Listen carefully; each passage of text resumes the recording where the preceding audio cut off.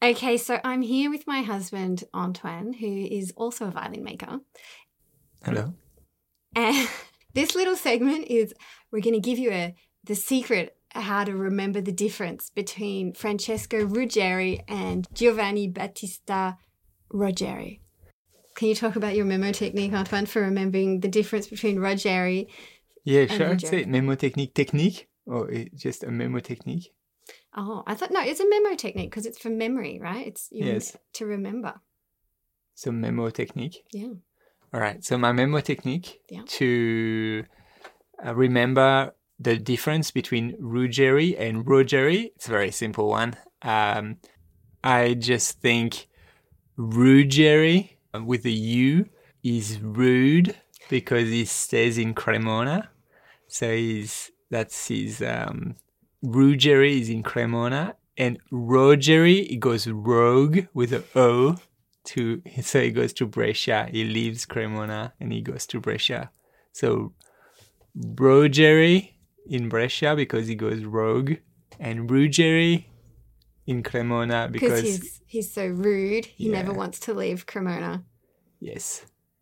Yeah. So it's not necessarily true, but the whole idea of a memo technique is just to remember. Yeah, don't worry. If you're in Cremona, I've got nothing against you and you don't have to ride there. And you can stay in Cremona, all you like. You might not be rude. Yeah, you don't have to. It's just a technique to remember Rugeri or Rogeri. Thank you, Antoine. Yeah, you're welcome. Rogeri in Brescia, Rugeri in Cremona.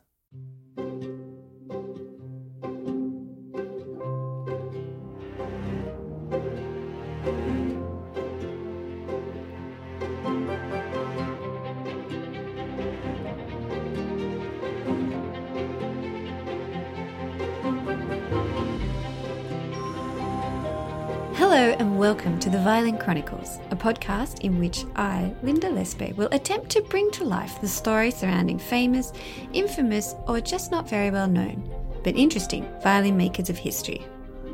I'm a violin maker and restorer. I graduated from the French Violin Making School some years ago now, and I currently live and work in Sydney with my husband Antoine, who is also a violin maker and graduate of the French school, l'École Nationale de Lutherie in Mirecourt.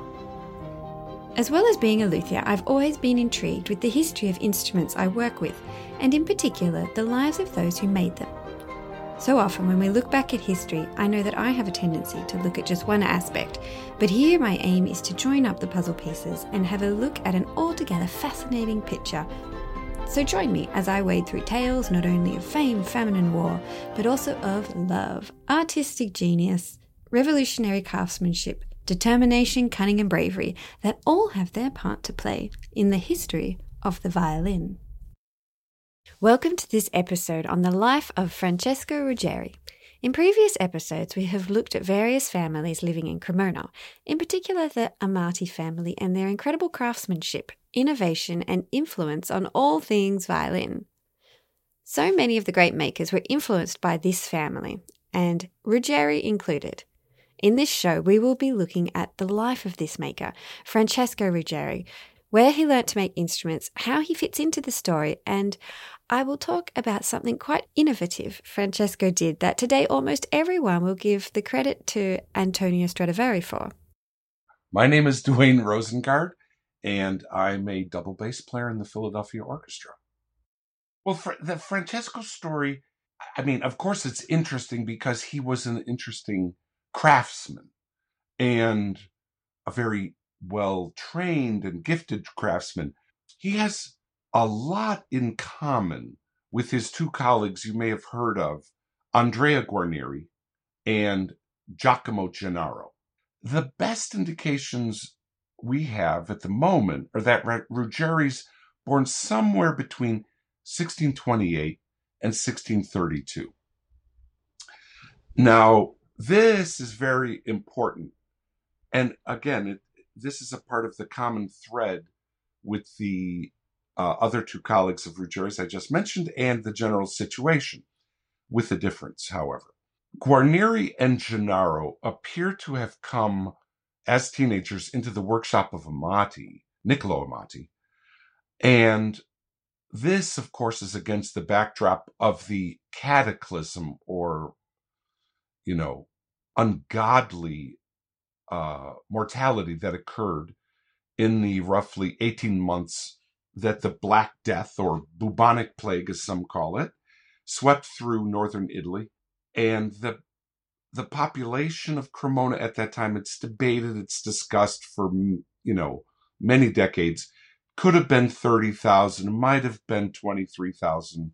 And the estimates of mortality range from 33 to 60%, depending on what analogous yardstick is used. I'm not an expert in demography, and I've, heard scholars make they make analogies with other cities in Italy. Then they make then they change other scholars to make the analogy only with other Lombard cities. Right. This is a very complicated topic. Here's my point. When beginning with Francesco Rugeri, the important thing is that he is actually, along with his parents, a survivor of that catastrophe. Now, we know Andrea Guarneri and Giacomo Gennaro were survivors of the catastrophe as well, as young children. But we don't really know exactly about the overall Guarneri family picture in the Black Death of 1630-31. And the same is pretty much true of Giacomo Gennaro. However, with Rugeri, what you find is that this family is somewhere out in the province of Cremona, and evidently they stayed out of harm's way because, like I said, Francesco Ruggeri's two parents survived, and also we have incidental records about aunts and uncles of Francesco's. Now, the first date that really has a bearing on Francesco's biography is from 1643. He would be roughly 15, maybe a few years younger. The Rugeri family, meaning the family of Francesco, appears in a suburban parish of Cremona called San Bernardo. Now, if you imagine Cremona is an egg shape, San Bernardo is on the northern edge of the egg, right? And if you imagine back then, Cremona was surrounded by a heavily fortified, wide and thick medieval wall, and the people out in the countryside were more or less in the open, so to speak, and didn't have the kind of protection from ramblers and highway thieves and all that sort of stuff. So, from 1643, Francesco Ruggeri's parents and his siblings are living out in San Bernardo. And I believe he had two other, maybe three other siblings that were born in San Bernardo after the family moved to that parish. Then, in 1652, Francesco Ruggeri married a woman called Ippolita Ravasi.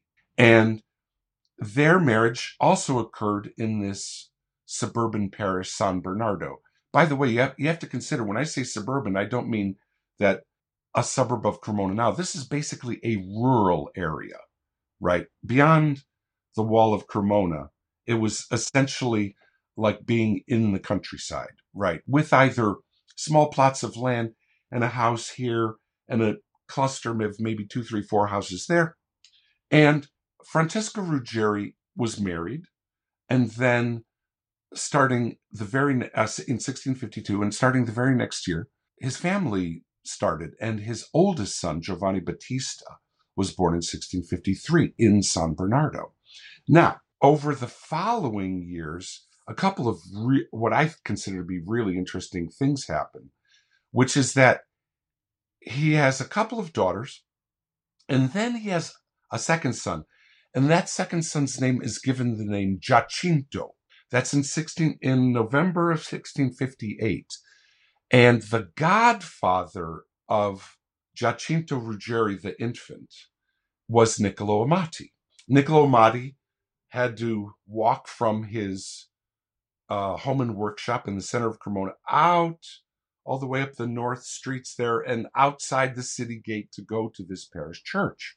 This is why I think this date of 1658 is very important, because this happens to be in that interval, if you want to call it that, where Amati has restarted his shop, and yet Andrea Guarneri and Giacomo Gennaro have left to start their own families and do their own things, more or less.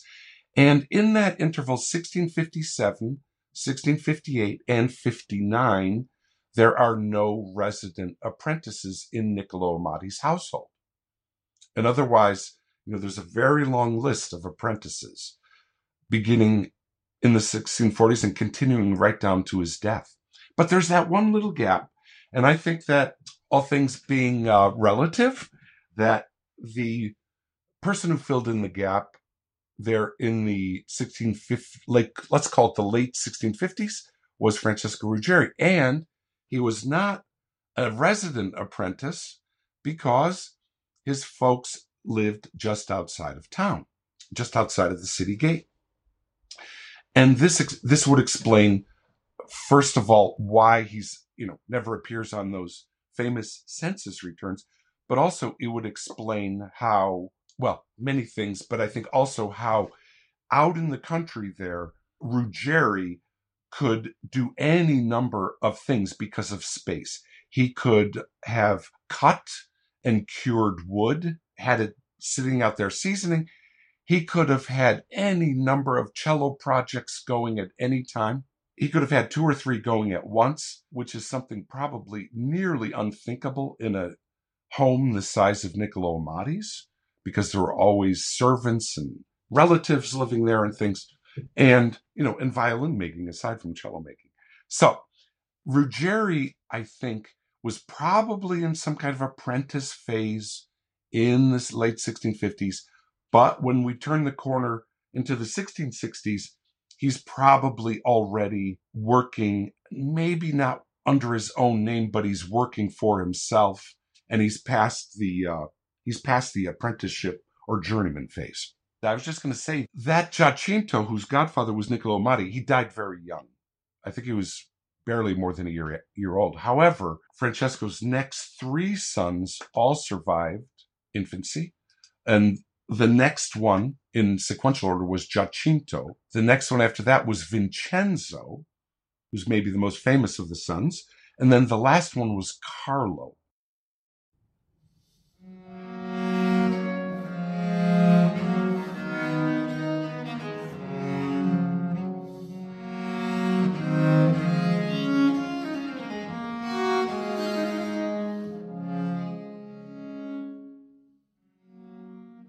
Francesco returned to his workshop in San Bernardo after his wedding, and over the years with his wife, they would have a large family. The very next year, 1653, their first son, Giovanni Battista, was born. The couple would go on to have at least 6 more children. In these same years, Niccolo Amati, newly married, would also have children, and the 2 families would have known each other well, along with the Guarneri kids and the Gennaro children, all living in the same neighborhood. Niccolo Amati was even the godfather to one of Francesco's sons, Giacinto. But in the following years after the weddings of Francesco Rugeri and Andrea Guarneri, the Amati household has no record of any apprentices living with them. And yet the workshop was producing many instruments. Could Niccolo have had other makers such as Rugeri and Guarneri working for him still during these years, even though they were no longer living with him? W. E. Hill and Sons note, and I quote, "The unmistakable handiwork of Francesco Rugeri can be found in certain of Niccolo Amati's works." End quote. Francesco Rugeri, working in his place in San Bernardo, could have been working for Niccolo, but also was building up his own clientele. His instruments definitely went at a cheaper rate to those of the Amatis, and his workmanship was less precise than that of his competitor, but he was able to run a successful business, and he found himself experimenting with models and, in particular, bass instruments. And here is where Rugeri was doing something a little bit different. Jason Price.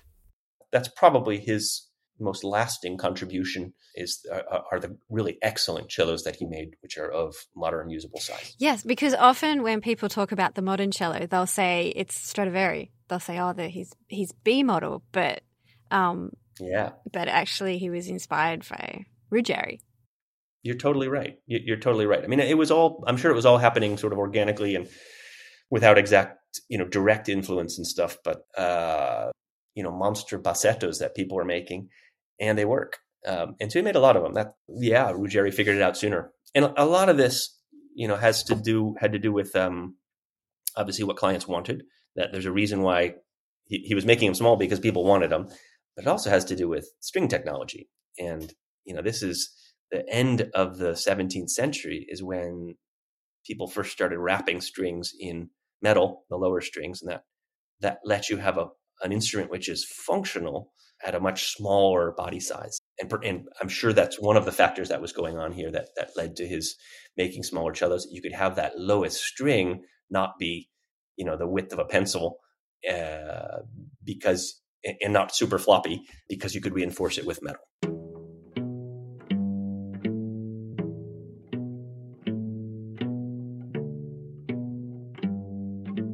Now, you see, musicians playing on a bass instrument often had to maneuver around large, bulky basses with wide gut strings. The instrument's response was often slow, and so it was difficult to play fast-paced compositions and were mostly relegated to simpler bass parts. But in the last few years, a new technology had changed things. Large gut strings were beginning to be wound with metals which gave them more tension, and this meant that the instrument did not have to be so long and wide to accommodate the strings that would play the same note. This new string technology is really pivotal in the story of the cello and one of the reasons for its success as an instrument and Ruggeri's renown, and perhaps even his motivation in making this instrument. I asked Dan Larson from Gamut Strings about the history of strings and why they are so important in determining the size and playability of an instrument. My name is Dan Larson, and I run a business called Gamut Music Incorporated. And I'm a trained violin maker. I also make Baroque guitars and lutes of the Baroque and the Renaissance variety. And I have a workshop in Duluth, Minnesota, that makes musical strings, or gut strings, for musical instruments. The 17th century actually is a very exciting time for many, many things. There was a burgeoning market for everything at that time. There was a lot of technology being brought to the world in many ways, and there was a lot of people beginning to experiment with things. And that was back in the day when a guy could get an idea and he could make something, he could invent something, he could recognize a new law of nature. And that's just what educated people did back in those days, in the 17th century. Up until the mid-17th century, when you had strings, you had only one choice of string material, and that was gut. There was sheep gut was used, there was beef gut that was used, there were some other, allegedly some different animals that were used for gut, but primarily it was sheep gut, and secondarily it was beef gut. Those were the two primary materials that were used, largely because that was the material that was available. People at that time ate a lot of sheep and not so many cattle, but they had a certain number of cattle that they had was slaughtered for various reasons. So the only choice that they had for strings was gut. String making in itself was a whole industry, and in 1656, just a few years after Rugeri married, Paris had its first guild of boyardiers. That's the French word for gut string makers. Their workshops were near the slaughterhouse in the Faubourg Saint-Martin. Dan Larson.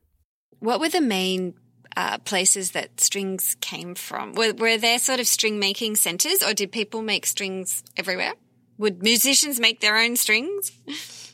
No, they wouldn't. It was too complicated a system, and the material was very carefully controlled by the people that made strings. Strings tended to be made in centers, and they were geographical areas were primarily designated as certain areas where strings were made, and it was usually in large population areas where a lot of animals were killed, because the animals would be the source of the material to make the strings. So you ended up with a lot of string making in Paris, for instance, Lyon. There was an enormous and tremendous development of string making in Marknekuchen in Germany, in the Saxon region there. And they had an international industry where they would gather gut from all over the Eastern Europe and bring it into the city to be processed into gut. The gut string making was an international business. It was an international concern. The transporting of the material was very specialized, so it wouldn't go bad in transit. And preserving it was a very specific thing that they had to develop different ways of carrying it to preserve it so it wouldn't go bad. And so how did they do it? How did they carry it without it going off? They made these special boxes, and they were just big, thick boxes that would protect the strings from not only the cold, but from animals, because the little critters like to get into it. It's tasty. I think the biggest threat to transporting gut was the critters that would want to get into it. A lot more than the cold and thing, but they were usually transmitted dry. Right. Okay. So they were transported dry. So they would, in the source where they were taken, the gut would have been dried out, and then put in these containers. And the containers were, I don't know if they were just particularly heavy, or they were reinforced with metal or something, but they would be very specifically made to resist the influence of the animals who wanted to get in and eat the gut. Right. There's also different traditions. The German tradition is very different than the Italian tradition, which is very different than the French tradition. And the French and the Italians tended to use more fresh gut, where they would take the gut from the animal and turn it into a string pretty much immediately. The Germans had this process of drying the gut so they could transport the gut over great distances, and then they could also make the gut into strings at their leisure, which was just suited them better. Right. It was an international industry. It was a very sophisticated industry, as it continues to be even today. And it varied from one country to another. Each country had their own particular ways of going about it, and therefore the result of the different strings had different reputations. You know, the strings from Italy had a reputation for really good top strings, and the French had a really good reputation for lower strings, and the Germans had a really good reputation for inexpensive strings. And just everybody had their own little niche that they worked into the market. If you were a string maker, where did that put you in? Was that a sort of a lower class thing, or were you a proud craftsman? Do you know what their position in society would have been? Oh, the string makers were the richest men in town. They were quite prosperous. In Marknekuchen, literally the richest people in town were the people that owned the string making factories.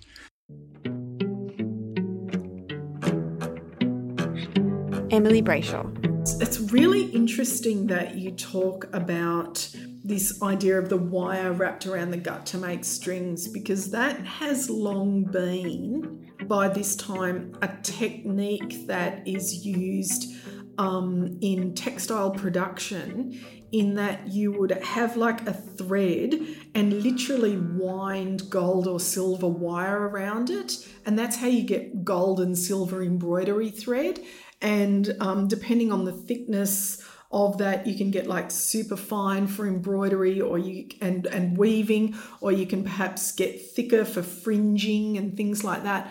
Part of me wonders, and maybe somebody out there will have the answer, whether these textile techniques influenced this technique of string making. Was that everywhere they were using this? Everywhere. Everywhere. Yeah, So you had this definitely. mixing of technologies, and Cremona is a city, bursting with textiles. Yeah, it could well be. I mean, there's so much overlap, and we remember as well. Like, it's a small place. It's by the end of the plague, it's 17,000 people. Everybody has to know everybody else. Everybody knows everybody else. Right? That's kind of how these places work. So you do get these kind of pots of ideas too, that are happening. And I think this is really sort of a fascinating thing.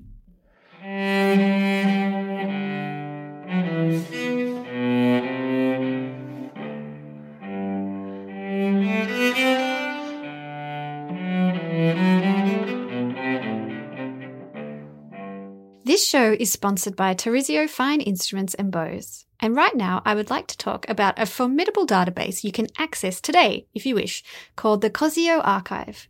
For people who listen to this podcast, something that you might be thinking when you're listening to me telling the stories of violin makers is you would really love to see pictures of the instruments that they make. And for that, you have the perfect resource. Here is Jason Price, director of Tarizio, to tell you about it. Yes, the Cosio Archive. We now own it, maintain it, and are continually adding to it. Over 100,000 instruments in the database, over 4,000 makers, which we are following and tracking, 200,000 auction prices. It's really quite cool. If I pull up the stats for, a maker like Rugeri, I get 336 instruments by Francesco Rugeri. It's a unique resource, and we hope it's really useful. Yes, and so what I love is that often in some databases, you just get one photo per maker. But in the Cosio Archive, for example, for Rugeri, you're able to look at the maker's whole career in photos, and you see influences from other makers. Mm-hmm. You can see the dates where his sons are working for him, and you can see examples of that work and the style and how they're similar. For example, you can look at Vincenzo Rugeri and see how his style is similar to his father. Yeah. There's a violin in your archive, 1680, called the Milanolo, which is really beautiful. Yeah. Which is a small violin. Mm-hmm. So that would be an example of his work when he's working with his sons when the workshop was very successful. And then there's a violin from 1650, which was his earlier work. Mm-hmm. I think maybe my favorite name for an instrument is the Admiral Buckle. Admiral Buckle, that's wonderful. His life and it kind of reads like something out of a Jane Austen book. Wonderful. And then there's a 1673 cello, which is really beautiful. And the quality of the photo is amazing. You can zoom right in and see the texture of the varnish. You can see the purfling. You can tell that the purfling's been tinted. Yep. There are examples from 1692, so his later work, and 1695, right to the end of his making career, which is extraordinary. Yeah. Good. I'm really, really happy that you find it useful. To have access to all these photos, what's the process to subscribe? The annual subscription is $100 and allows you unlimited access to as many makers and as many instruments as you want to look at. Yeah, and I find the auction results quite helpful as well as a violin maker, because we're often having to research different prices, and you have to look at a lot of different resources to get an idea of a market value of an instrument. Yes. And so that's just one of our tools that we use in that process. Yes. And so you have your auctions, the photos, the auction results, and there's also the carteggio. We get the emails every week. Good. I love the Carteggio project. It's something I really enjoy. We try to make it long form discussions on things that are interesting corners of our world, and we invite some of the some really distinguished people who write for it and have, frankly, very I think inspiring and fascinating things to say. You don't have to be a subscriber to the archive to have access to the Carteggio articles. You can sign up for them, and that is absolutely free. So there you have it. If you would like to subscribe to the Cosio archive, read a Carteggio article, or browse the auction catalogue, go to tarizio.com. Now back to the show. Dan Larson. So the only choice that they had for strings was gut. That works well if you have an instrument that has only one string, it works really, really well. When you have an instrument that has more than one string, you have to start playing around with the design of the string because you have strings that have to have different pitches.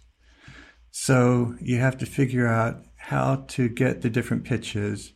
And more importantly, you have to figure out what size the instrument needs to be to get the pitches of the plain gut strings to work as efficiently as possible. And they developed some science around that. There were various people that were instrumental. Mersenne, for instance, developed a series of laws about gut strings and how it should work and how the strings should be calculated so they would have the same amount of tension based on a given length. That you could have a 6-stringed instrument and all the strings would have the same amount of tension, but they would be at the different pitches that they were supposed to be.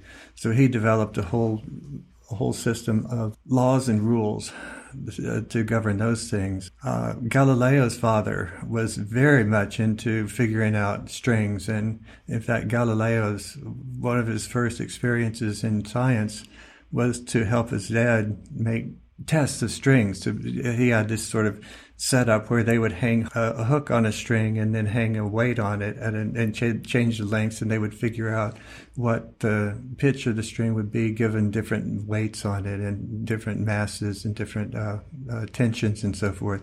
So there was a lot of that going on. They were trying to figure out how strings worked and how they could bring the design into it. That works all right. It works fine. But it does mean that you end up with some very thick strings on the bottom, because the instrument has to be scaled such that you can get the first string up to the pitch that you want the first string to be. So it's really the first string of the instrument that dictates the size of the instrument. And that's why that's why the violin is the size that the violin is, and the size of the cello is, and so on and so forth.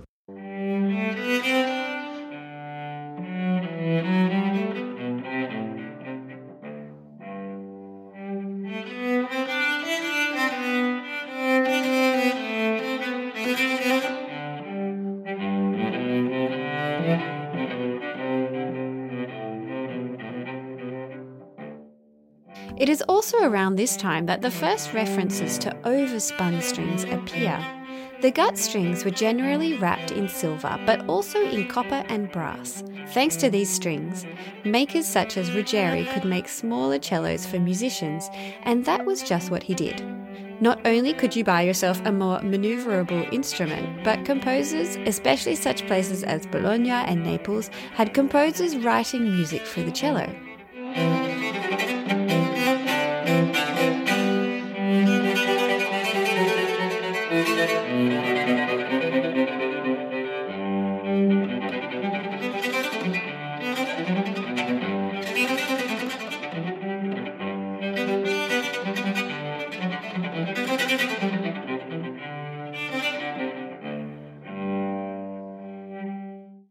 Jason Price.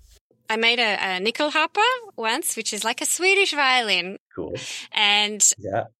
Often people will put cello strings on them, and that's when you see that it's not ideal. Like really the Savares, you could say, I want this length and I want this note for this length, and they make the perfect string, and it sounded so much better. Yeah, absolutely. It is funny to think of what the string industry looked like in the 17th century. I mean, obviously you didn't just go on Amazon and get some strings delivered to your house.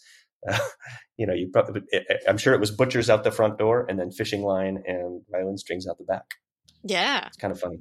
And in an article you wrote that's in I'm going to say Cosio archive, but that's not right. It's the Torrizio. You were talking about composers. In the second half of the 1600s, there were people actually writing specifically for cello. That's really when the cello became considered as a solo instrument, the end of that 17th century and early 18th century. And that's when you see Gabrielli start writing for these really complicated lines for solo cello. And then obviously Boccherini did it 30, 40 years later. And yeah, that's obviously the makers had to step up their game and make instruments that could handle that for sure. Yeah, it's like I feel like it's a chicken or the egg. I'm like, oh, they're writing for solo cello, and Yes, and is that because then they make smaller violin cellos, or they discovered that they have these smaller good sound like cellos that were responsive, because they have to be quite responsive to write more virtuous absolutely music for. Yeah, absolutely a chicken and egg, but like a 4-part chicken and egg with like musician, composer, instrument, string. I imagine there were a lot of factors that were sort of, all coming together, and it didn't all happen at once. But that's the period in which cellos became smaller because musicians wanted them to be smaller.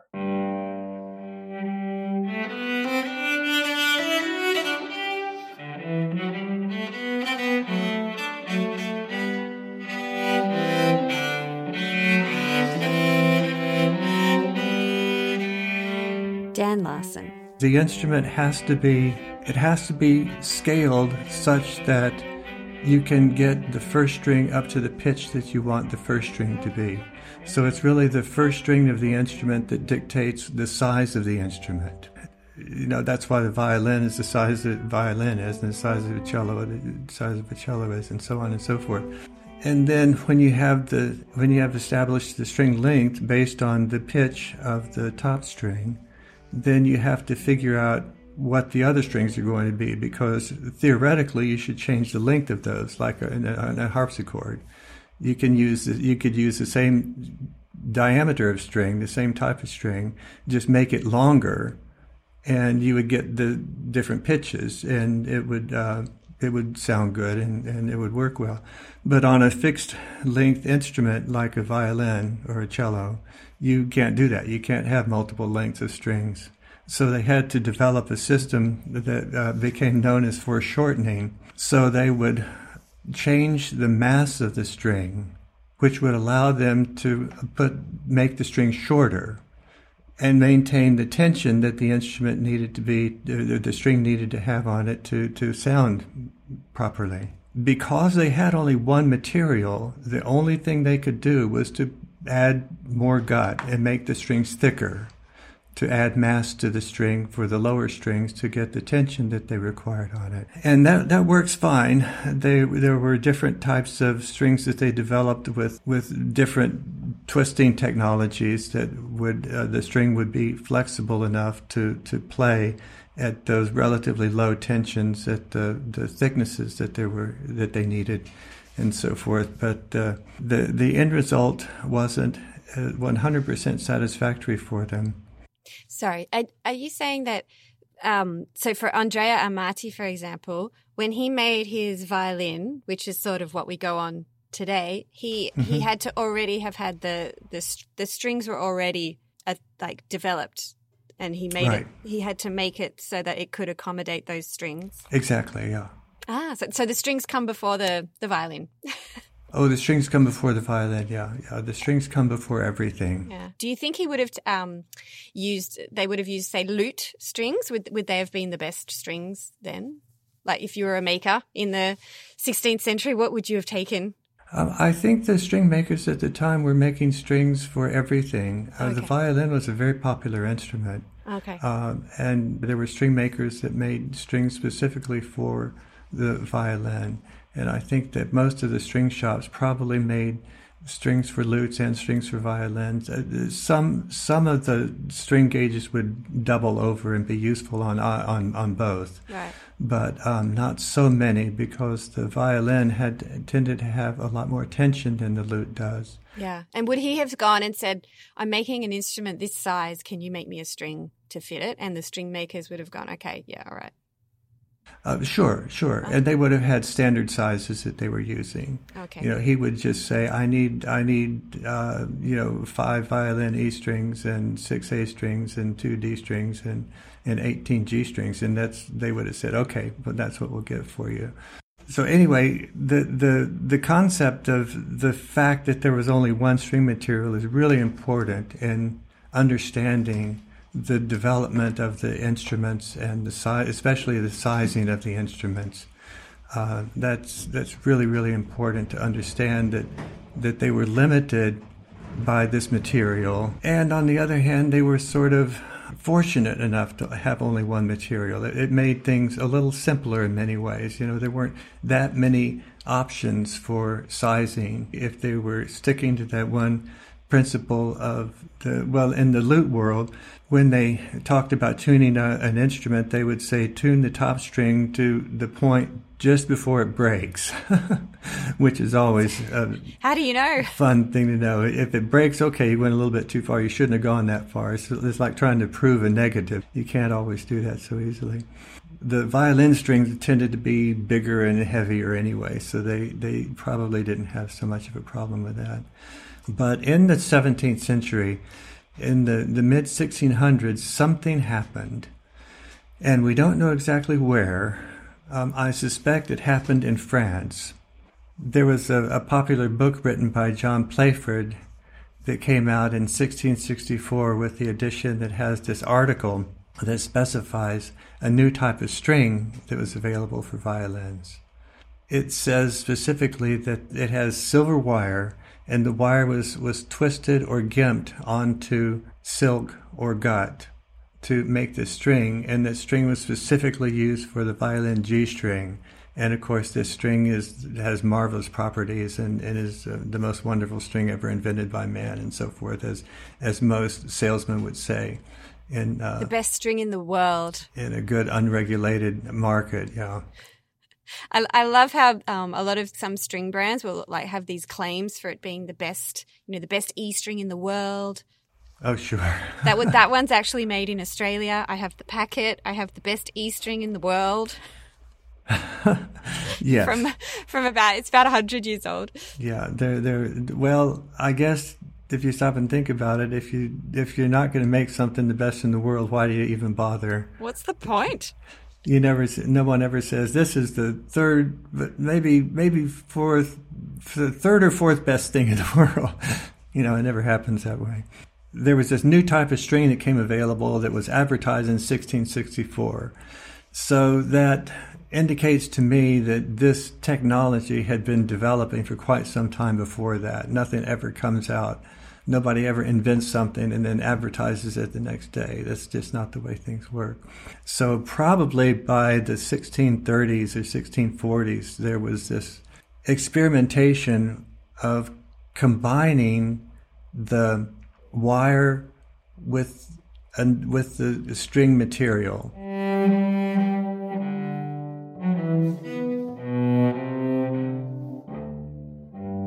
This brings us to the end of this second episode of Francesco Rugeri, a man who lived with the times, embracing new technologies and innovating his instruments. Cello players everywhere can be a little bit thankful to him and his influence on other makers in perfecting this instrument. I'd like to thank my guests, Dwayne Rosengard, Jason Price, Dr. Emily Brayshaw, and Dan Larson, for joining me today. That incredible cello playing you've heard throughout the episode is by Timo Vecchio Tipi from the Australian Chamber Orchestra, playing on his wonderful Amati Brothers cello made in 1616. If you would like to hear the fascinating story of his cello and the man who made it, you can go back and listen to episodes 9 and 10 about the Amati brothers and this cello in particular. But the story of Rugeri is not over. For now, I'll say goodbye, and I hope you will join me for the next episode of the Violin Chronicles.